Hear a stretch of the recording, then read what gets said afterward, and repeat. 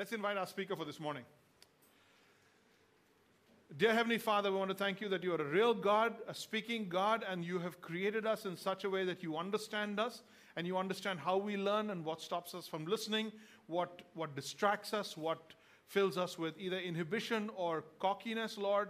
You know exactly where we stand. I ask you, Jesus, in the name of Christ, I ask you, Father, that every single person here would go home with something to chew on, something to change their lives with, something that would benefit them from your word. I ask you with confidence, I ask you with faith, because that's something you love to do. You love your people. You're a father. You always have something to say to your children. There isn't anyone that you don't have something to say to. So Lord, speak to us. We're listening. Take away the distractions. Take away the tiredness. Take away the boredom. Allow us to center down and focus in. In Jesus' matchless name I pray. Amen. I got bad news for you. God's children are not exempt from trouble. How about that, huh? Start the morning with some bad news. God's children are not exempt from trouble. There are people who think they're God's children and therefore nothing should ever come their way. Nothing should ever come against them. God's children, even the blessings you have, in fact, even the blessings you have, you pray for a wife,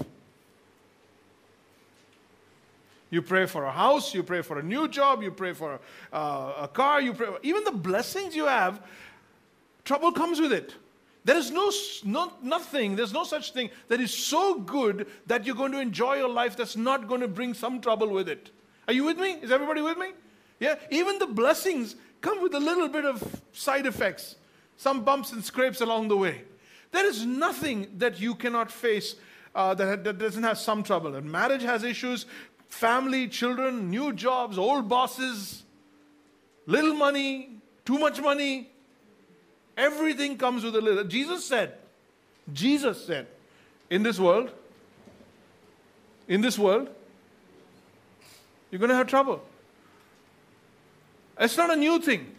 So when you and I get all surprised when something happens or comes our way, when we look panicked or we look surprised, like, how did that happen? Why did that happen to me? What's going on? This is not supposed to. When we get into that mode, James, in this book called James, one of the few books that are named after the author itself, is talking to us saying, don't be surprised.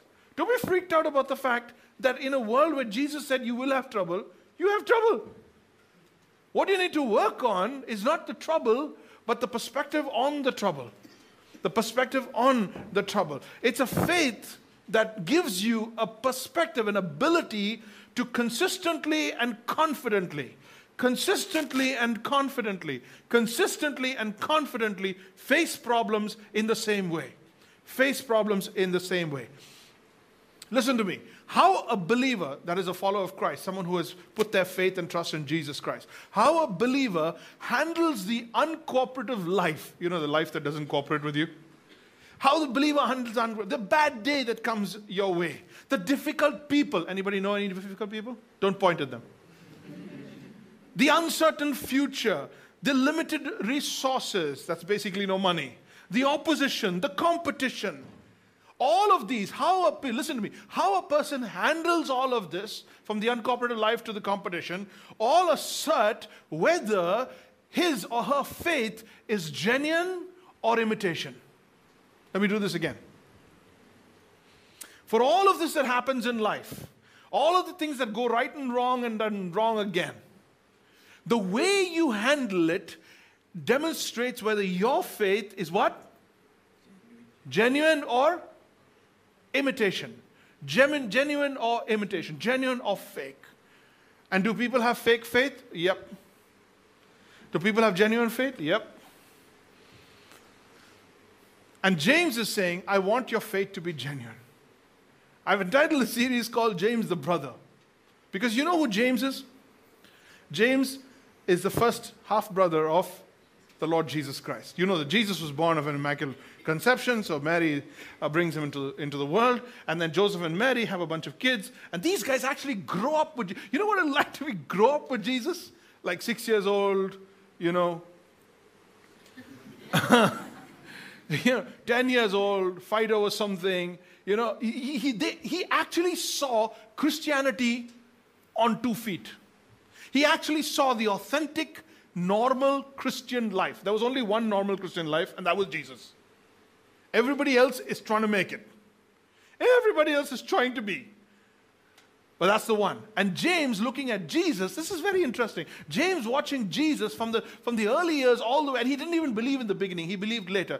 All the way from the beginning, all the way to the end, where he pledged his life to the church in Jerusalem and became one of the leaders, the pillars of the church in Jerusalem. He doesn't even touch theology in the book of James. All it is from verse 1 to the very last verse of James is practical, do it right, practical, be wise, practical, do it right. Because the Christian life is not about philosophizing about what God is beyond the clouds. The Christian life is walk it. Walk your talk. Walk your talk. Be your sermon. Walk your talk. So James is all about that. It's literally like Proverbs, but in the New Testament. What's it like? Proverbs, but in the New Testament. Proverbs, but with the power of the Holy Spirit. Awesome. Okay. So faith is what he says gives you that ability. Faith is what needs to be genuine. He's so, he talks about faith so much in this book in terms of the thing behind what you do. It's like an instrument you have. There's an instrument used in an aeroplane. It's used in other places as well. But it's called the gyro. And this thing is an incredibly fascinating instrument engineered to respond to gravity to let you know whether you are horizontal to the Earth's surface. Right? It's called a gyro. It's placed in a plane so that in a fighter plane where you're ducking life, get the illustration?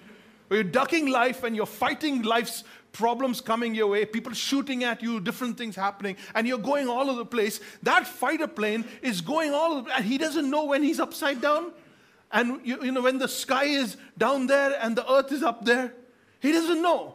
And the only thing he has to be able to keep the correct perspective, the earth below and the sky above, is his gyro. When he's vertical to the earth, it's called gyro drift. When he goes upside down, it's called gyro topple.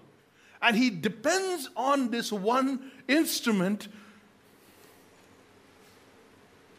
Yeah, hopefully, Indigo and Jet Airways and all the others, they don't do so much of that. Otherwise, our coffee will go flying in some other direction. But you get the idea. Your faith is your gyro.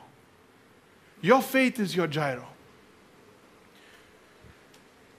Faith will keep you earth horizontal. It will give you balance and perspective. This is why your faith needs to be tested. Your faith needs to be tested. But testing rattles us. Exam. Testing rattles us. Whenever you think of life's situations and life's events as a test, it kind of rattles us. Because for us, test means pass or fail. Test means pass or fail. But the testing of faith is something that does for the faith. The testing of faith changes the structure. The more it morphs faith into something stronger, something different. And if you knew the advantages of what your faith will be at the end of that valley experience, you will approach the valley experience differently. Are you with me? If you knew that it was going to be good for you, you will attempt it differently. When I ask you to lift a very heavy weight, or lift a big table, or lift everything, you're going to panic. You're going to not be okay with that. You're going to struggle. You're going to whinge and whine. But when you walk into a gym, you don't go looking for a jacuzzi. You don't go looking for a hammock and order a pina colada. You don't do that. You expect pain. You expect to be pushed. You expect trouble. You expect everything to work in opposition to you because you know it's going to be good for you. So your whole approach to walking into a gym is different. And that is what James is talking about. He says, how you see the troubles that are coming your way, how you see the various issues that are coming your way is more important than the issues themselves, the troubles themselves, the problems themselves. Testing rattles us. We get so shaken up, we doubt ourselves, we doubt God, we doubt the very goodness of humanity. And each time we're met with a trial, we respond in a different way, except the one confident way, which is the way of faith. Every single time, with every new trouble, we think, oh my goodness, this is it. Oh my goodness, this is it. This is over. Today, I want you to see the advantage of meeting each trial head-on with the familiar, consistent confidence. A familiar, consistent confidence every single time. Like a wrestler that gets into the ring. He knows he's going for the same fight, but it's a different opponent. See, your troubles will be different, but your approach is always the same. The opponent, the challenger is different, but the fight is always saying, you come. Come. I am going to. It's always the same. Consistent, confident. Consistent, confident. A little bit of background. For those of you who are new to the faith, new to the Bible, new to church, new to me. James is the half-brother of Jesus. He grew up with Christ, watched the most authentic life. He throws punch after punch of proverb type wisdom mixed with the power of the Holy Spirit to live out the life of Christ in the most practical, authentic way. He begins with one of the most important things, and that is how to face hard times, how to face difficult times, the mindset with which we should do it. Allow me to read a short passage of scripture as we get this started. James, a bondservant of God and the Lord Jesus, to the 12 tribes which are scattered abroad. So who's he writing to? He's writing to the other Jews that have gone all over the place, the 12 tribes, but those who are believers and followers of Christ. He says, my brethren, count it all joy when you fall into various trials. Circle various trials. Knowing that the testing of your faith produces patience. But let patience have its perfect work, that you may be perfect and complete, lacking how much? Nothing. If any of you lacks what? Wisdom. Let him ask of God, who gives it to all liberally and without reproach. It will be given to him. But let him ask in faith, not doubting. For he who doubts is like a wave of the sea, driven and tossed and by the wind. For let no such man think he will receive anything from the Lord. He is a double-minded man, unstable in all his ways. Write this down. Write this down. I must count all trials as joy. Look at verse 2. Count it all joy, my brothers, when you circle meet. When you circle meet. When you meet trials, circle various kinds. Your opposition, your challenger is going to be different every single time. But the fight's the same. The process is the same. So you rethink the way you see hardships. Look at me. You rethink the way you see hardships. And you count it, you affirm it as a joy. Every time something strong comes your way, an opportunity to grow your faith comes your way, you see it as a joy. Why should it give you joy? Because joy is what comes from knowing everything's going to be great on the inside. It's deep on the inside. Joy is a focus before it's a feeling. Joy is a focus before it is a feeling. Joy is a decision before it is a feeling. You decide that something is going to be good for you. You look at a problem and say, you're going to be good for me. Come on down. Come on, let's do this. Even the trouble itself walking your way will get a little shaken up. Maybe they'll walk away. You never know. Your attitude is everything, and God wants you to have an attitude with not faith in yourself, but faith in Him. Count it all joy. That's a decision you must make. Write it down. Number 2, I must know that tested faith produces endurance. I must know that tested faith produces endurance. I want you to circle the word know and circle the word endurance. Circle the word know and circle the word endurance. Verse 3 says this, for you know, there it is, that the testing of your faith Okay, so when your faith gets tested, something happens to your faith. Something is produced, something is radiated out of your faith. Something is a byproduct of your faith getting tested, namely endurance. Another word, perseverance. Another word, steadfastness, if you're into the old King James. Steadfastness, perseverance, endurance. Some Bibles, some very recent translations use the word patience. I don't like that. Patience is like,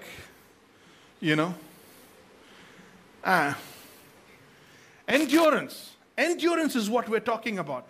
He says, firstly, the word in the original Greek is the word ginosko, which means from experience. From experience. You're not talking about a memo that came your way and now you have the information. Thank you very much. See, I told you, No. You're saying, I've been to Chandigarh. I ate the food. I rode that train. I know. Okay? When you have been there and you've done that and you say, I know, that's what James is talking about. He says, you know. Because you're a classic veteran in dealing with trouble. You've had trouble from the day you were born.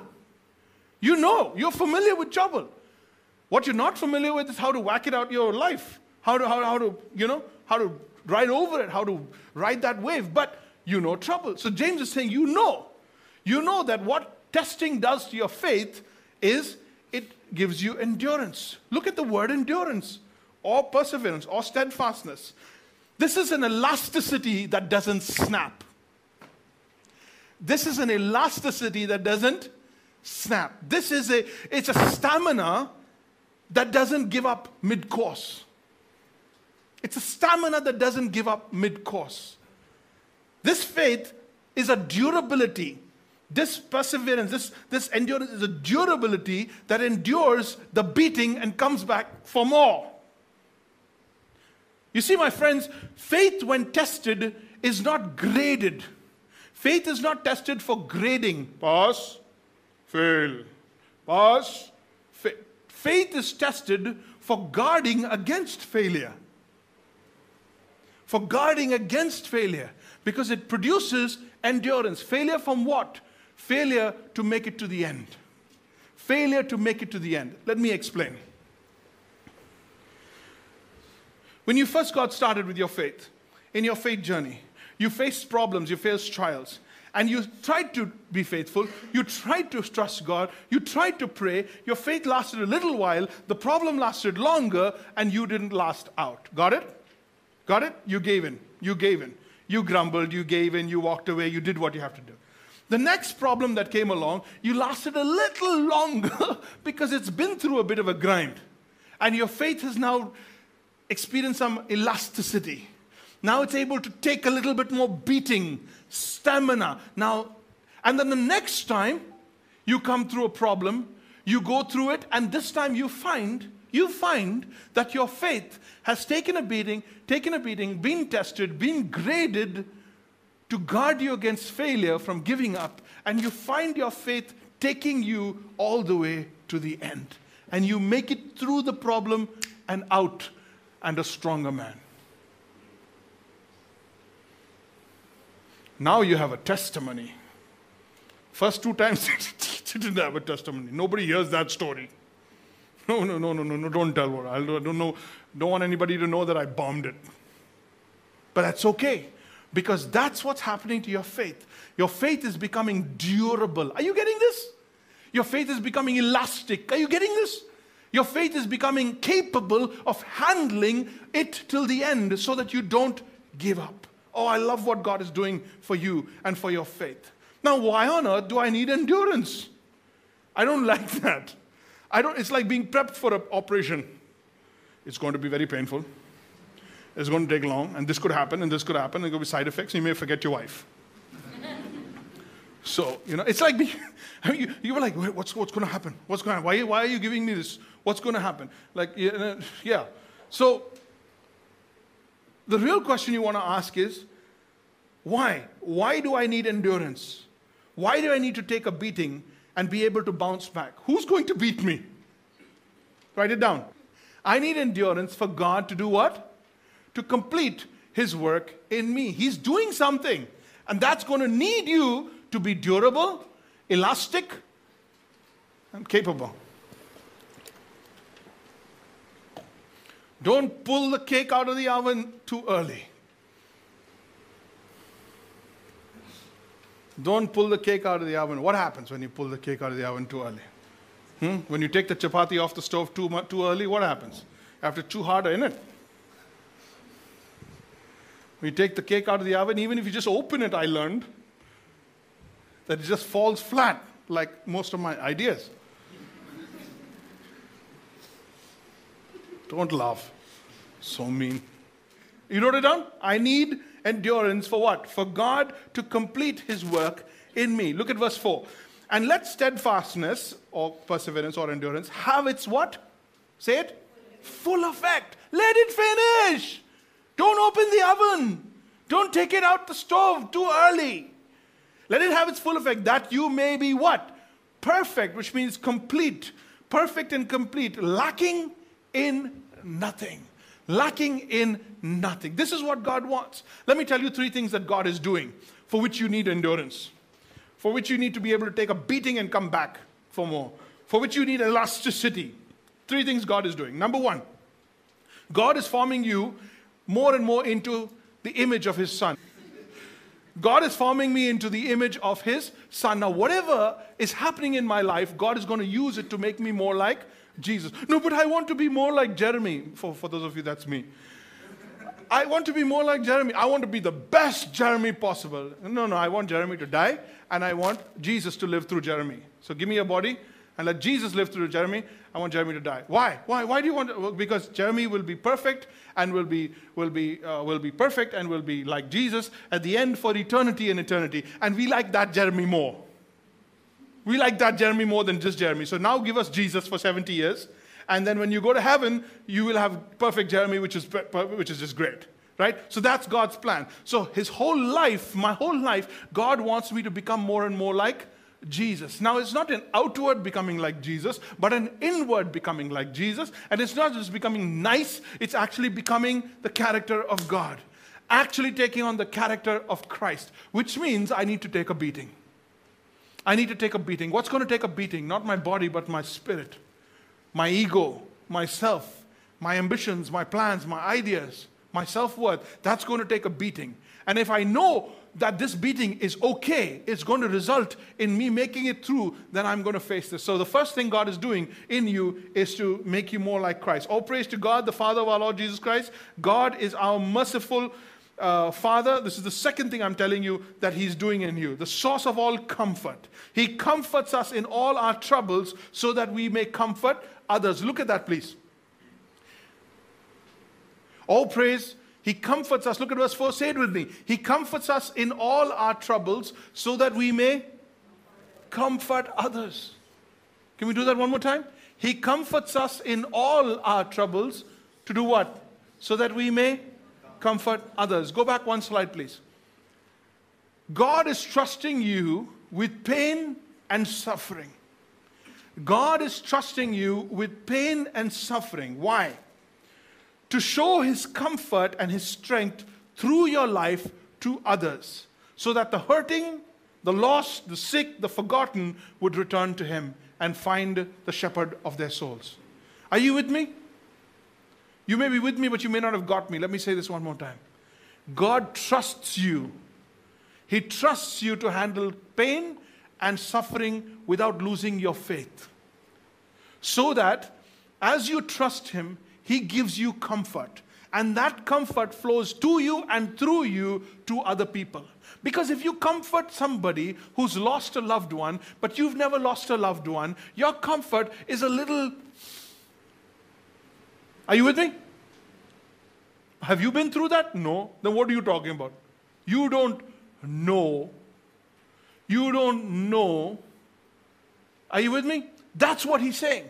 James is saying God is trusting you to go through a situation so that you can train for what it's like to comfort other people who go through the same situation. But are you willing for it?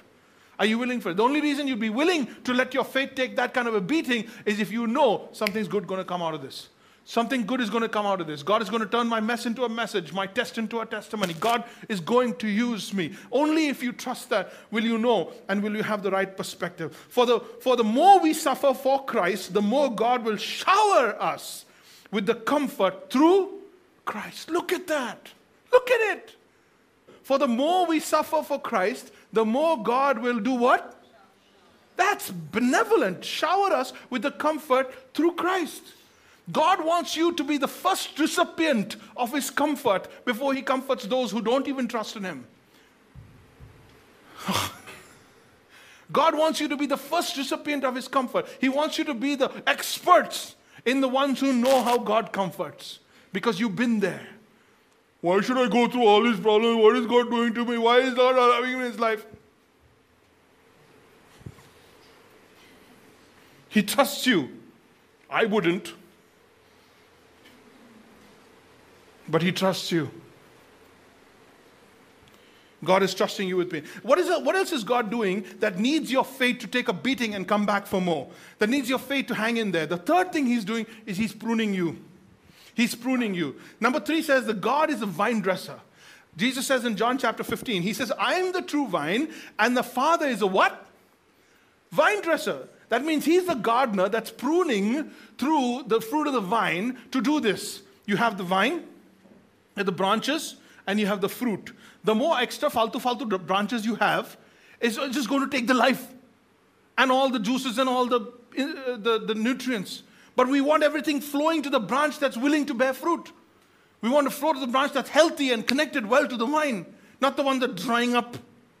Just show up and just dry up.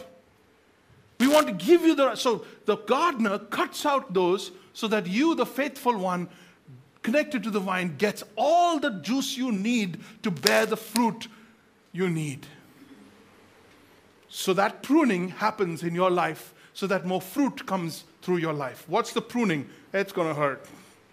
The pruning is going to hurt. Any kind of pruning hurts. Yeah? He may prune a relationship. That's taking too much away. It's not allowing you to be your best. It's not allowing me to use you. You don't have time for me and for my ministry because you have that endless, stupid, inconsistent relationship that's taking your attention. Or you got this other ambition, or you got this other obsession, or you've got this other debt. God will take away these things in your life, these people in your life, and you'll be like, why did you take it away? I just was with my best friend, the only thing that ever cared for me. No, they're not the only thing that ever cared for you. They're the worst thing that ever cared for you. And God will take that out, and it's going to hurt. And that pain, that suffering, you need to welcome it with joy because it's going to make you more fruitful. That's why He doesn't say, do you feel it? He says, do you know it? Do you know it? So because God is doing these things, you need to take on trouble, different as they may be, with the same consistent confidence. But sometimes it's not just about how. How do I face the troubles in my life? How do I face the difficulties in my life? Sometimes the question is why? Why is this happening? Maine kya kiya? Why is this happening in my life? This is not fair. This is not in the script. This was not how it's supposed to be. This is not how God works. Why are other people's sins or other people's wickedness or other people's failings and falterings affecting my joy? Well, sometimes the question is not how, but why? And for that, you need wisdom. For that, you need wisdom. Number 5, write it down. I can ask God for wisdom if I'm lacking perspective. Look at verse 5. Read it with me if you can. If any one of you lacks wisdom, let him ask God, who gives little bit to all without reproach, and it may be given him. Yes, no, hallelujah. No, praise God. How does God give? Generously. How does God give? Surely it will be given him. It will be given him. The one thing you can ask God, listen to me, one thing you can ask God for and you can be sure He'll give it to you is wisdom. For 2 reasons. Number 1, He is the all-wise God. Number 1, He is the omniscient God. Number 2, He knows you need it. He knows you need it. And the moment you ask for it, he's like, they figured it out. They figured that's what they need. And they ask it. God will give generously. Are you a recipient of generous wisdom? Does your life look like it? Does your life look like it? Do your words look like it? Do your relationships look like you have been the recipient of generous wisdom that God has given to you? Maybe you haven't asked. Maybe you haven't asked. Maybe you have asked, but God hasn't given. Why? Number 6 or number 5. I must learn to ask with confidence. Write it down. I must learn to ask with confidence. And you have 3 verses on this one thing. Okay? I want to land on this one. You have 3 verses on this one thing. Look at what he says. But let him, who's him? The guy who's asking. Let him ask in faith and not doubting. So where there's a promise, there is a premise. Where's a promise, there is a premise. He says, let him ask in faith, not doubting. And then he proceeds to explain this fella, this one who doubts. Why does he take 2 verses to picturize, to illustrate the guy who doubts? Why does he do so much effort on this one guy? Let's break it down. Break it down. Verse 6. And let him ask in faith with no doubting. For the one who doubts is like this. The one who doubts is like the wave of the sea, driven and tossed by the wind. You been to Goa? Do you remember one particular wave? You know, don't remember the one particular? The 8th one? No? Yeah, you won't! Because it just keeps coming and just keeps coming, and you've forgotten the previous one and you're waiting for the next one. You're expecting waves. And waves are just, as the wind comes, the waves comes. As the wind comes, they're tossed by the wind. That's how fickle a fellow is who asks but doubts. And James is saying, and James is a hard guy. He's like, send him a memo, send him an email, tell him not to bother.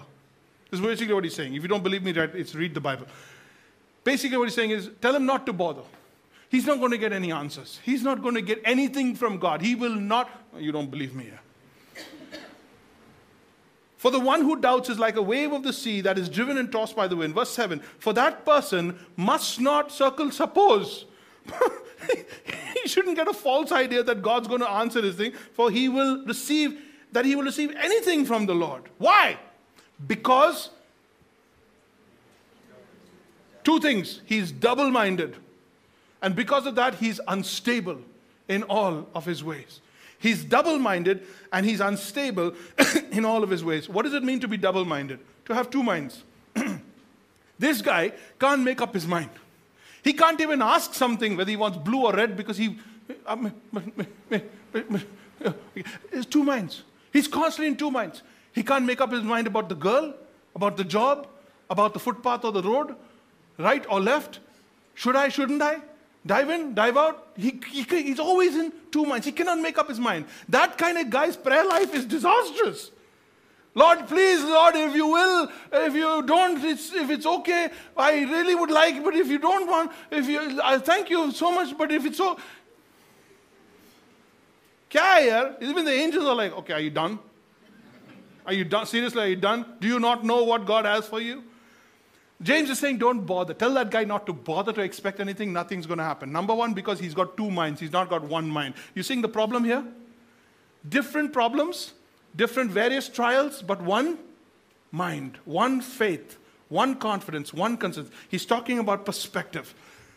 And this guy, number 2, is unstable in all his ways. He's unstable in all his ways. Everything he does, he's not able to get it right because he can't make up his mind. He can't make up his mind. He's always leaving it to everybody else to decide for his life. Everyone else is ruining or ruling his life. Everyone else is opinions and things matter. Everyone push him to the left, push him to the right. He's always the result of everybody in his life, his family. Tell that guy not to bother. And he's taken an example of a guy like that and a prayer life like that because he wants you to understand this. Go back to verse 2. Not verse 1, but verse 2. He says, count it all joy, my brothers, when you face, say it, various kind of troubles. So if you're going to go into the ring, you'll have different opponents. But it's 1 punch. It's that one punch you're working for. It's that one attitude you're working for. And you need to be single-minded. You need to make up your mind. You need to make up your mind. And that's the title of today's sermon. You need to make up your mind. Let me give you 4 things you could do to be practical, to make a decision, to make a commitment right here, right now, right today. This is the day you made up your mind about these things. Number 1, make up your mind about what attitude you're going to have towards the problems that are coming tomorrow. Today is 25th of August, but 25th of September, a set of problems are going to come your way. Don't decide on the 25th of September what your attitude is going to be. Decide now. Focus, focus, focus. Joy is a focus, not a feeling. Joy is a focus before it is a feeling. Got it? Make up your mind what attitude towards trials you're going to have. Number 2, make sure I know God's purpose for the trial. Make sure you know God's purpose for the trial. Lord, why are you allowing this in my life? Okay, you don't know why? Ask. Ask. Ask God. That means your whole life conversation with God is about your life. It's about what's going on. Lord, give me some perspective here. I don't have the perspective. I don't have the top down from the heaven down perspective. Talk to me. What is it? Number 3, make peace with God's plan for suffering and pain in your life. Make peace with God's plan for suffering and pain in your life. In this world, you will have troubles and tribulations. Any preacher who tells you your life should be without troubles is going against Jesus. He is disagreeing with Jesus. Jesus said you will have, and James, his brother, is saying, gird your mind. Gird your mind. Make peace with God's plan for suffering and have a militant attitude towards it. Now, number 4 is an easy one. Make your request with absolute certainty. Make your request with absolute certainty. God, I know you want to give me wisdom. God, I know that you are at work in my life. God, I know, circle no. God, I know that you have loved me with an everlasting love. Now, God, I ask you, in the name of Jesus, first give me perspective, and number 2, make me stronger through this process. Don't let me turn against you. Don't let me let it out on my wife and children. Don't let me be a fool outside. Don't let me shame your name or dishonor your testimony. Lord, let me walk through this problem like a champion. Give me the strength. Make my faith elastic. Make my faith durable. I hand my faith to you. Give it. Austin kept using the word surrender. We surrender to you. We surrender to you. It's easy to say the word surrender, but this is what it means. This is what it means. My brothers and my sisters, my friends, this morning, you are here, handpicked by God to listen to this message. That's why you are here. Obviously God loves you a lot, and He's got something on His heart for you. So take a moment, please. I'm going to play.